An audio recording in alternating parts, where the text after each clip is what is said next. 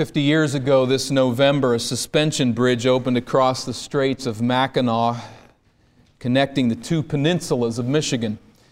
The Mackinac Bridge remains the longest suspension bridge in the Western Hemisphere. If you travel from tip to tip, it is 26,372 feet.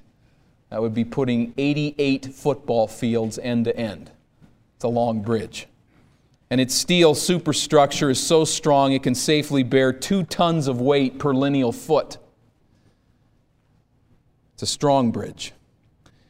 Each summer, I understand there's a special event that's held in which you can join other hardy souls and walk across the whole thing, if you're so inclined. Now, there's obviously only one reason human beings can cross the turbulent and frigid waters of the Straits of Mackinac on foot, and this is the Mackinac Bridge. For sinners, Jesus Christ is like that bridge. He is the only way to the other side. And He leads to only one place, to the one and only living God. Sin separates us from God as absolutely as the expansive, deep, and turbulent waters of the Straits of Mackinac separate a walker from the shores on the opposite peninsula. First, regarding Christ, you have to walk the bridge. You cannot walk on water. Secondly, there is no other bridge to walk. And thirdly, all who walk the bridge walk willingly into the presence of the one and only Savior God. They all come to the same place. In our day, there is perhaps no doctrine under such severe attack as the exclusivity of reconciliation to God through Jesus Christ alone. Statistics indicate that under the pressures of our culture, the younger generation of evangelicals in the West is losing grip on this fundamental doctrine. This is just as insane as believing that people are capable of walking across the Mackinac Straits apart from the services of the bridge. In 1 Timothy chapter 2, we find recorded one of the classic expressions of God's exclusive power as Savior and of Jesus Christ's exclusive role as mediator of that saving grace.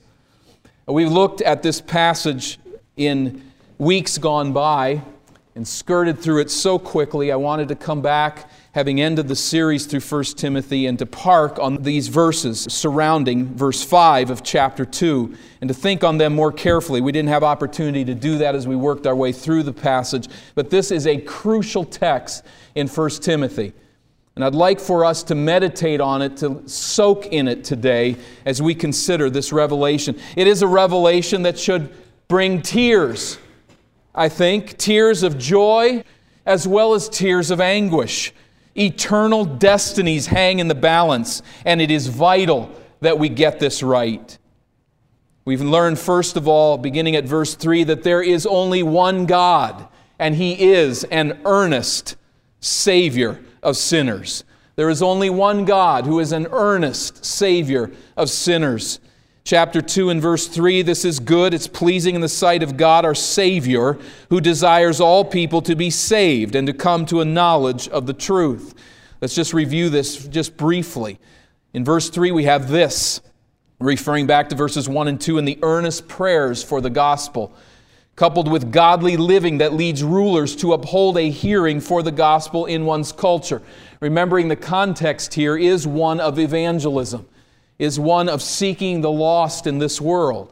And here in that context of the prayers that are offered by the church for the salvation of the lost, God is pleased in those prayers and in the life that comes as rulers allow for godly living among God's people. Such evangelistic interest pleases God because He is a Savior. He desires, verse 4, that all people would be saved. In 1884, we find the first publicly recorded appeal that was sounded for someone to build a bridge across the Mackinac Straits. so that people could pass from one peninsula to the other and spend money, of course, is the part of the point, I think. When we think of God, we see Him as one who yearns to bridge the gap between Himself and sinful man. There are certain cravings that man has of industry and technology and accomplishing the very, very difficult, what would seem to many to be impossible. I have no idea how you build a bridge like that. I wouldn't want to begin to try.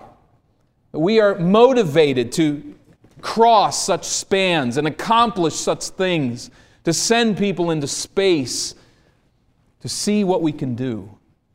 When we get down to the heart of who God is, there is moving within His soul a desire to bridge the ultimate expanse.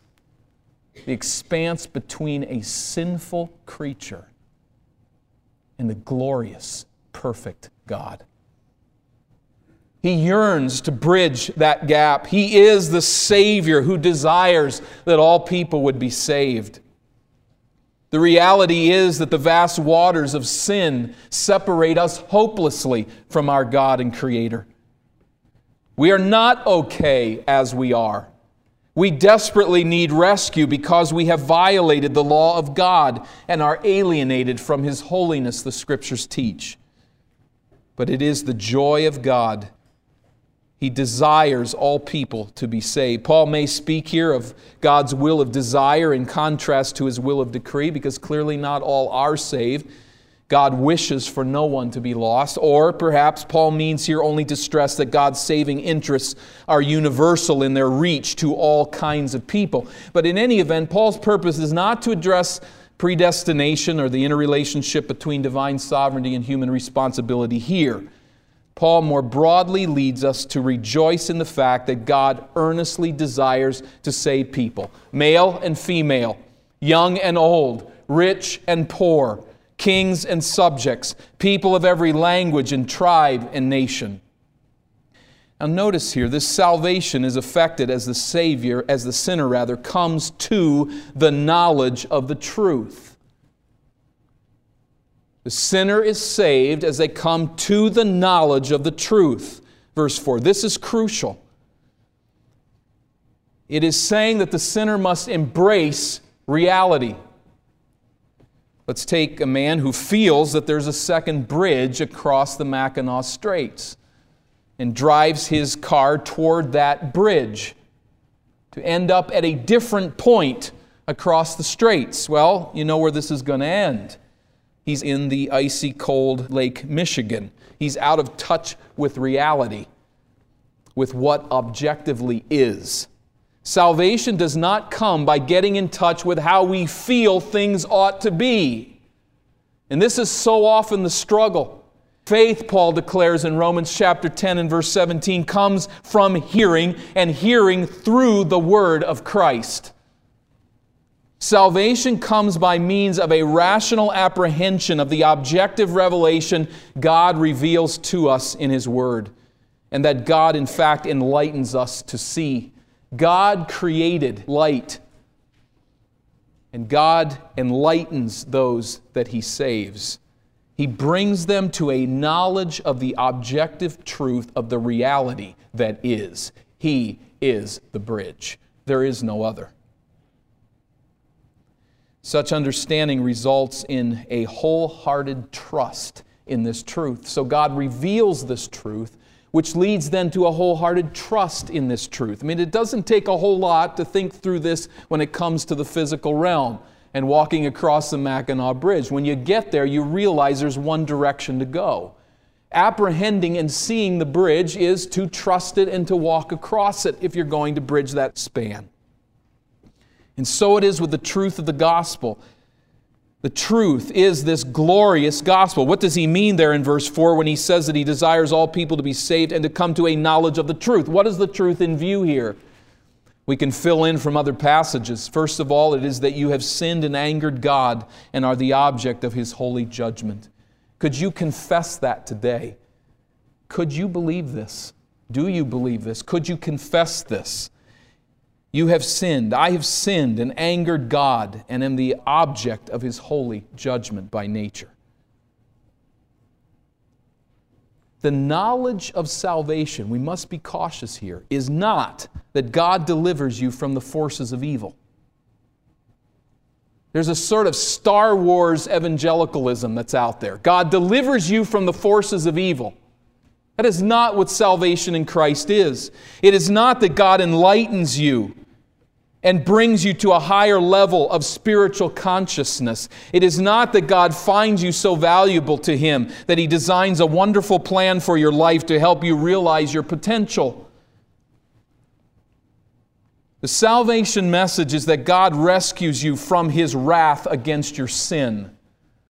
God saves you from the hell that you deserve. In fact, God saves you from God. He saves you from His holy anger against your just judgment. Secondly, Jesus came to earth as the God-man to pay the death penalty of sin for you, such that all who trust that message by means of His electing grace will be saved from His wrath. And thirdly, Jesus rose from the dead in victory over death and will give you His resurrection life as you trust Him for the forgiveness of your sins. I am a sinner. Christ pays the penalty of my sin, rises from the dead, and in Him and through faith in Him, as God gives me that grace to trust and believe, I embrace Jesus alone as the Savior from sin. This is the objective revelation that God has given in His Word and that must be embraced. Verse 4. He wills that all would come to the knowledge of the truth. Verse 5, for there is one God. That is, the universal scope of the gospel, verse 4, is directly connected to the reality that there only is one God. Every human being bears the image and lives under the absolute authority of the God who saves. Therefore, there is only one God to whom all must look for salvation. There is only one God and one Savior. There's only one God, and He is an earnest Savior of sinners. But we learn here in verse 5, secondly, that there is only one mediator between God and man, and He gave Himself as a ransom. For there is one God, and there is one mediator between God and man, the man Christ Jesus, who gave Himself as a ransom for all. One mediator between God and man. We know what a mediator is. A mediator, a person who stands between two hostile parties and labors to unite them. Often in our context through the use or application of law, or at least just common sense. It brings these two hostile parties face to face and strives to unite them together. There is one man who does that, who bridges that gap between the sinner and God. As the mediator of a new covenant between God and man, Hebrews 12:24, Jesus bridges the gap between sinners and the God who reconciles us. There is but this one bridge. I was talking to a jail inmate this week, or last week I believe it was, and he came to our study and asked this question. He seemed to be a very earnest, thinking man, quiet man, but he wanted to know, is it possible to be saved apart from Christ? He's been there before, months ago, and I think that he probably is testing this idea and hoping I've changed my mind, that the Bible's changed its mind. It really troubles him. Here's just a common man who comes into a setting like this, and this is a problem intellectually. That anyone would have the daring to come in and say that there is only one perspective that leads to eternal life. How long are we going to hold this idea before we just get rid of it? Because it's very off-putting. It's very offensive. Now, we should never marshal this truth of God's revelation flippantly, callously, proudly. But we have to say when we're standing on the shore of one side, there's only one bridge. And no matter how much you want to believe that there are many leading across the various points on the other side, there's only one. And to say anything else is to lie and to confirm you in your depravity. Do we really believe this? How hard will we hold on to this? I think the only hope for us in sanctification is to be fed by the words of Scripture. So let's stop and park for a moment and think on the exclusive nature of Christ as the only mediator, and think biblically on this point. Matthew chapter 7 and verse 21. I'm going to have you turn to a number of passages of Scripture to sit down in this point and to consider it carefully, that God may sanctify us and stabilize us as an assembly in the midst of much aversion to this idea. Matthew chapter 7 and verse 21, Jesus says, "Not everyone who says to me, 'Lord, Lord,' will enter the kingdom of heaven, but the one who does the will of my Father who is in heaven. On that day many will say to me, 'Lord, Lord, did we not prophesy in your name, and cast out demons in your name, and do many mighty works in your name?' And then will I declare to them, 'I never knew you. Depart from me, you workers of lawlessness.'" Here we do not have the vision of a universal response to salvation in God. We have here, in fact, individuals who believe they are serving Christ and who are separated from Him. It is a serious warning shot sent by Jesus. Luke chapter 13 and verse 23. Luke chapter 13.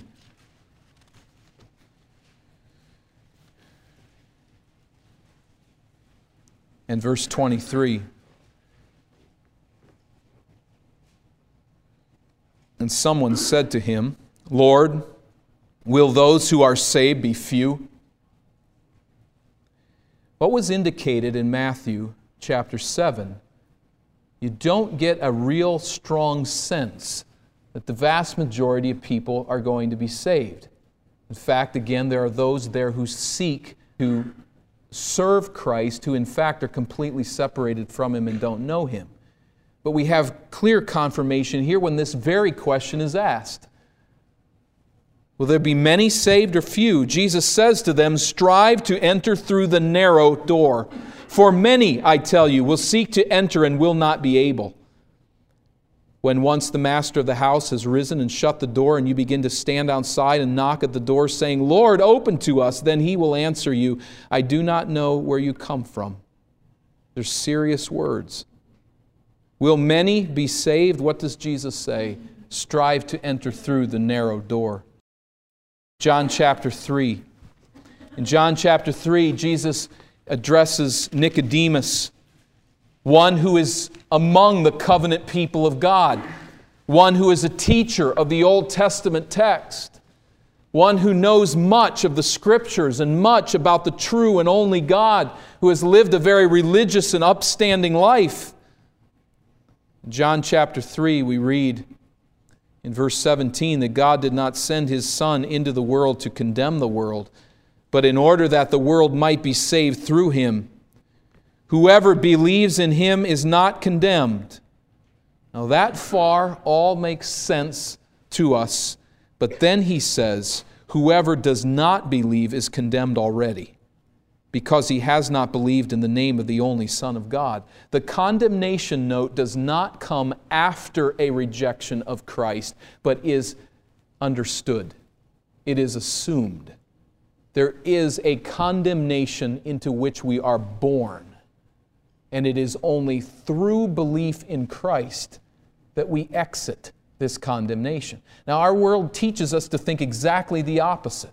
A child is innocent at birth, and only the person who raises their fist in the face of God and defies God and says, "I want nothing to do with you," is lost. But Jesus turns that right on its head and says it's entirely the other way. We are by nature under the condemnation of God. Only those who respond in faith, who believe in Christ, are saved. John chapter 14 and verse 6. John chapter 14 and verse 6.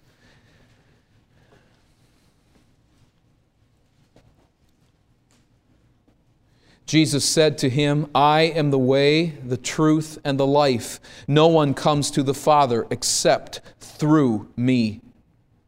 Or to say it in the analogy that we're using, I am the only bridge to the Father. If you had known me, you would have known my Father also.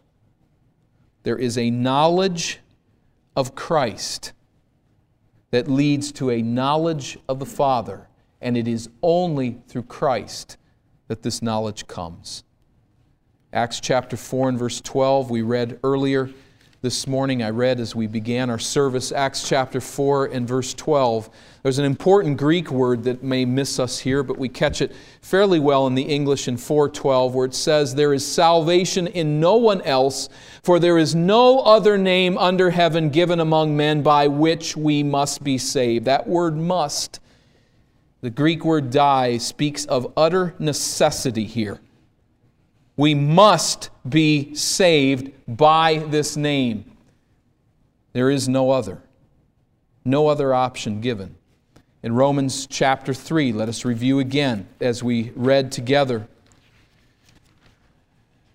Romans chapter 3 and verse 20.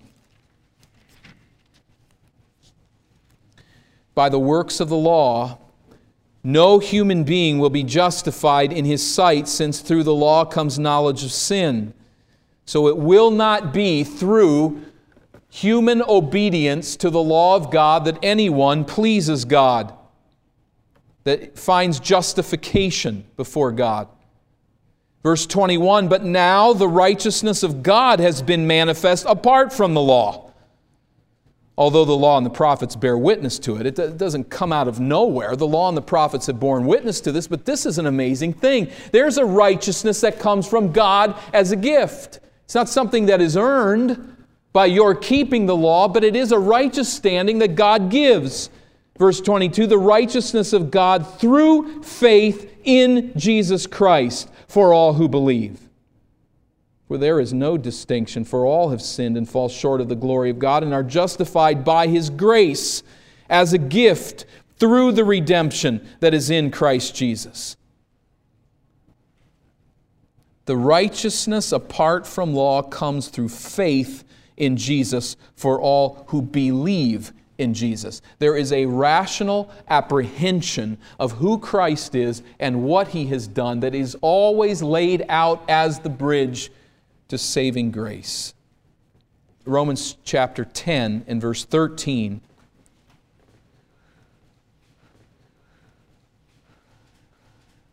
For everyone who calls on the name of the Lord will be saved. How do you call on the name of the Lord? To worship the sun, the moon, and the stars because that's all that you have and all that you know? To do as good as you think you should do? How do you call on the name of the Lord? Verse 14, but how are they to call on Him in whom they have not believed? What Paul is saying is you cannot call on the one that you've not come to apprehend, to comprehend, to believe in. And how are they to believe in Him of whom they have never heard? If they've not heard of Christ, there is no capacity to believe in Him, and apart from belief, there is no salvation. And how are they to hear without someone preaching? This is difficult truth for our ears to hear. It ought to be. But it is the consistent message of Scripture. There is no salvation apart from hearing the message of faith and responding in faith to it. 1 Corinthians chapter 1. 1 Corinthians chapter 1 and verse 18. For the word of the cross is folly to those who are perishing, but to us who are being saved, it is the power of God. So there is not a natural response to the message of the gospel which leads to salvation, Romans 3. It is naturally folly. It makes no sense. Verse 21, this is because in the wisdom of God, the world did not know God through wisdom. it pleased God through the folly of what we preach to save those who believe. So where are we by nature? We see the message of Christ crucified and risen as utter folly. This is God's design. It is His design that seeing this message as utter folly necessitates that God will act, that He will enlighten the message of the gospel, that He will do a work in the heart that responds to that message in belief, so that those who are saved through the folly of what we preach. That is, through the message of Christ crucified and risen. There is light shone upon that truth such that one believes. Back to 1 Timothy chapter 2. We just sketch and highlight this consistent teaching of Scripture. We have then the one mediator between God and men, the man, Christ Jesus. The man, a bridge is worthless if it does not reach both sides of an expanse. Jesus touches both sides of the expanse. He is fully God, one side, and He is fully man, the other side. He perfectly bridges the gap between. And this is the unique teaching of Scripture, the unique teaching of Christianity. Jesus Christ is not one prophet among many who has shown up along the way for these prophets to give us some information that will lead us to approach God. No, Jesus is the expanse touching both sides at once, uniquely in Himself. And as that man brings us to God, not merely through what He taught, but through who He is. Indeed, He was the man. We were reading in our family time here recently in Daniel 7. It is just a stunning prophecy. Absolutely stunning prophecy. No matter how liberal, how much you despise Scripture, you cannot date Daniel anywhere close to the time of Jesus Christ. Hundreds of years before, there is this prophecy to Daniel of a Son of Man who comes into the presence of Almighty God and is given an eternal kingdom. This man is prophesied all through the Old Testament as the one who will come in human flesh, but yet who walks in the presence of Almighty God and doesn't drop over dead. In fact, He communes in His presence and receives a kingdom from Him, Daniel prophesies in chapter 7. This access to God comes through one who was fully God and fully man. And why is it so important that Jesus was a man? Because, verse 6, He then could give Himself as a ransom for all. A ransom, a price paid to purchase the release of a slave. Jesus is the man, and He purchased the salvation of all by dying a human death such that anyone He draws to saving faith will be forgiven of sin and delivered from God's wrath and judgment in death. He gave Himself, stressing the willing, self-sacrificial nature of Christ's payment for forgiveness. He did this for all. There is a substitutionary atonement paid for sinners at the ideal spot on the timeline of salvation history. This is the testimony given at the proper time. All working together, prophesying to the person of Christ, coming at this particular point in time and giving His life in substitutionary atonement for sin.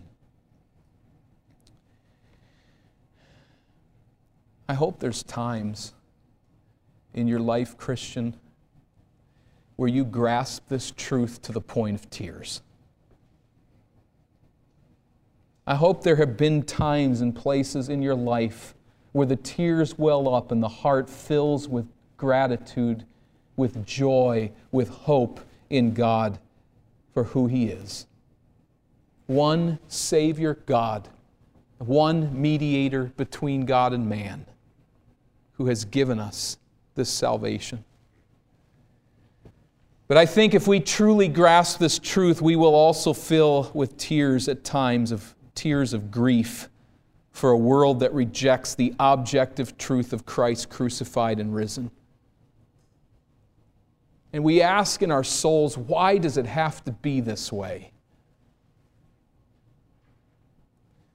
That is because our natural orientation is toward fairness, toward justice, toward, in grace, others receiving what we've received, how we should think. But to honor the exclusive nature of Christ as Savior, we must fully apprehend the depths of human depravity. We asked the question earlier this morning in the adult class, how depraved are the lost?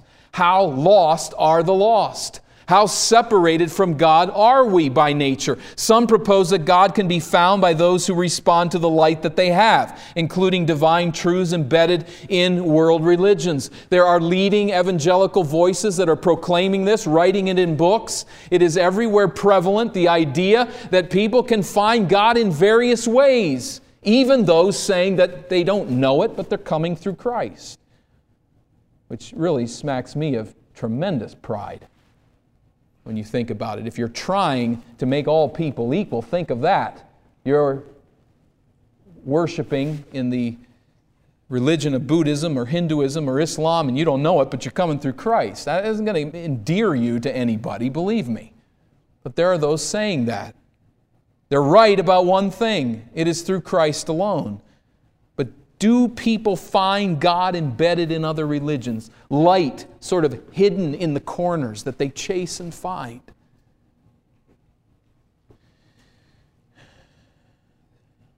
This idea ignores what Jesus said was essential to enter the kingdom of God. It is essential, says Jesus, to be born again. It is essential to be regenerated by God, not merely to respond on a human level to what you see.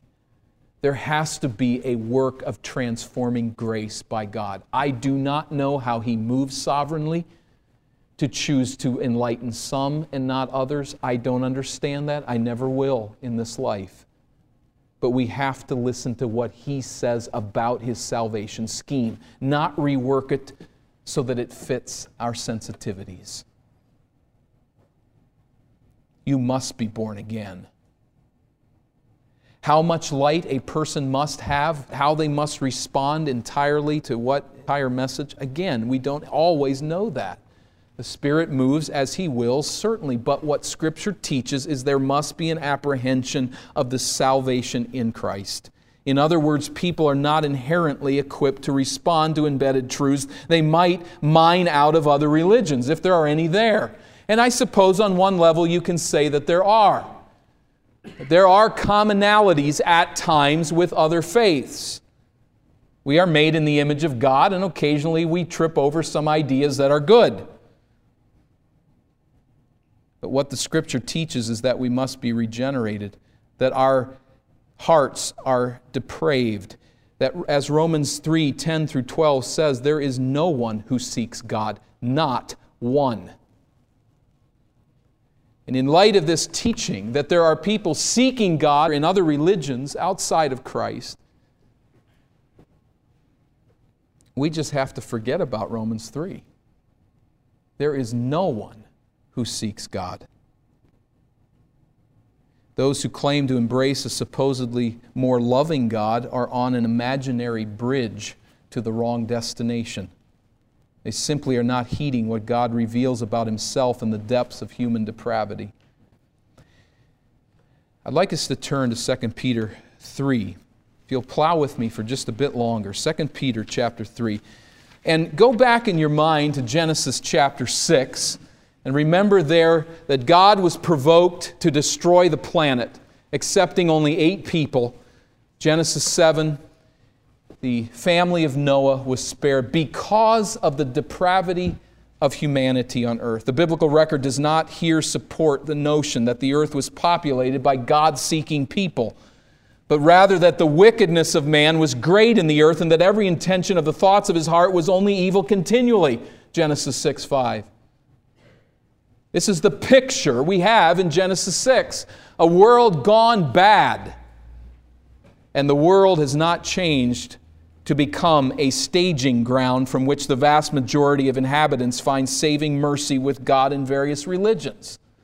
What has fundamentally changed that we're so very different from Genesis chapter 6,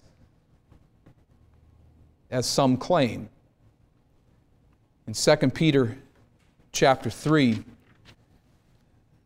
Peter shows a very different perspective. While God is exercising immense patience and long-suffering mercy, chapter 3 and verse 9, the moral character of the world has clearly not changed since the days depicted in Genesis 6.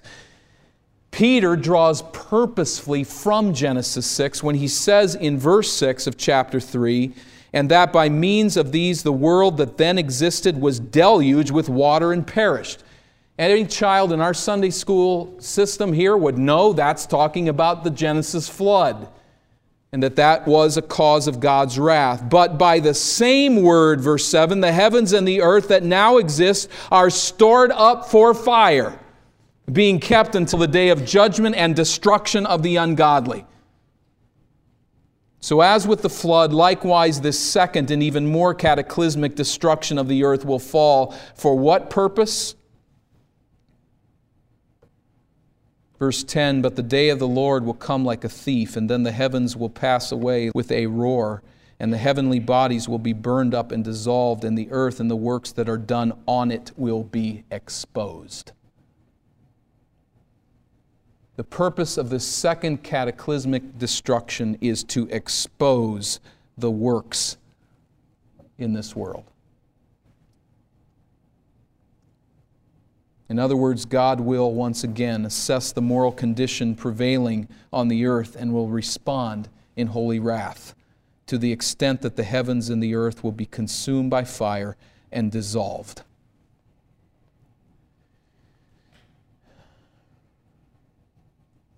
We must believe this because it is the truth. And we must point all to that one bridge, because they perish if they do not repent and embrace Christ alone for salvation. This brings us then, at the end, to the nature of idolatry. When we see someone pursuing religion apart from Christ in order to come close to God, do we see there an earnest pursuit of the one true and living God? In Romans 1 and verse 18, we find a very different account. In Romans 1 and verse 18, we find the wrath of God revealed from heaven against all ungodliness and unrighteousness of men who by their unrighteousness suppress the truth. They sit on it. They don't want it to be seen. How does Paul develop the fact that people suppress the truth? Exhibit number 1 is the person who is bowing down to an idol and pursuing that idol. Verse 21, for although in creation, he's saying, although they knew God, they did not honor Him as God or give thanks to Him, but they became futile in their thinking, and their foolish hearts were darkened. Claiming to be wise, they became fools and exchanged the glory of the immortal God for images resembling mortal man and birds and animals and reptiles.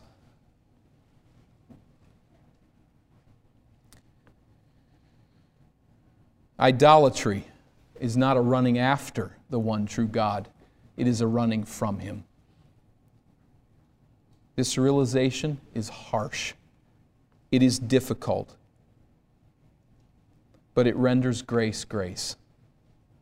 And that is why I thank God for it, and for the privilege that we have to embrace it and to hold it as hard as it is. It renders grace truly, to the very core of its essence, grace.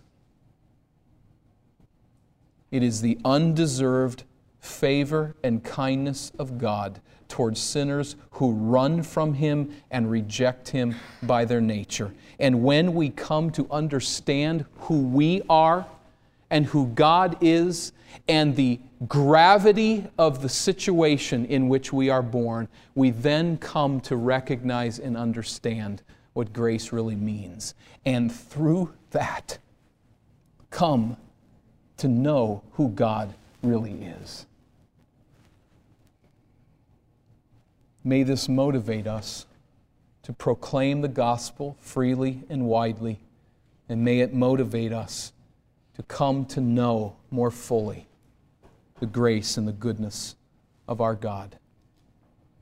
This should not send us from here with hearts filled with pride.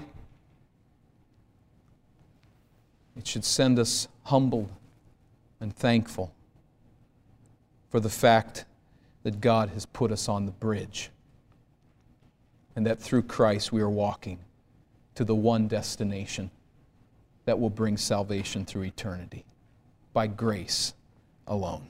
Let's bow for prayer.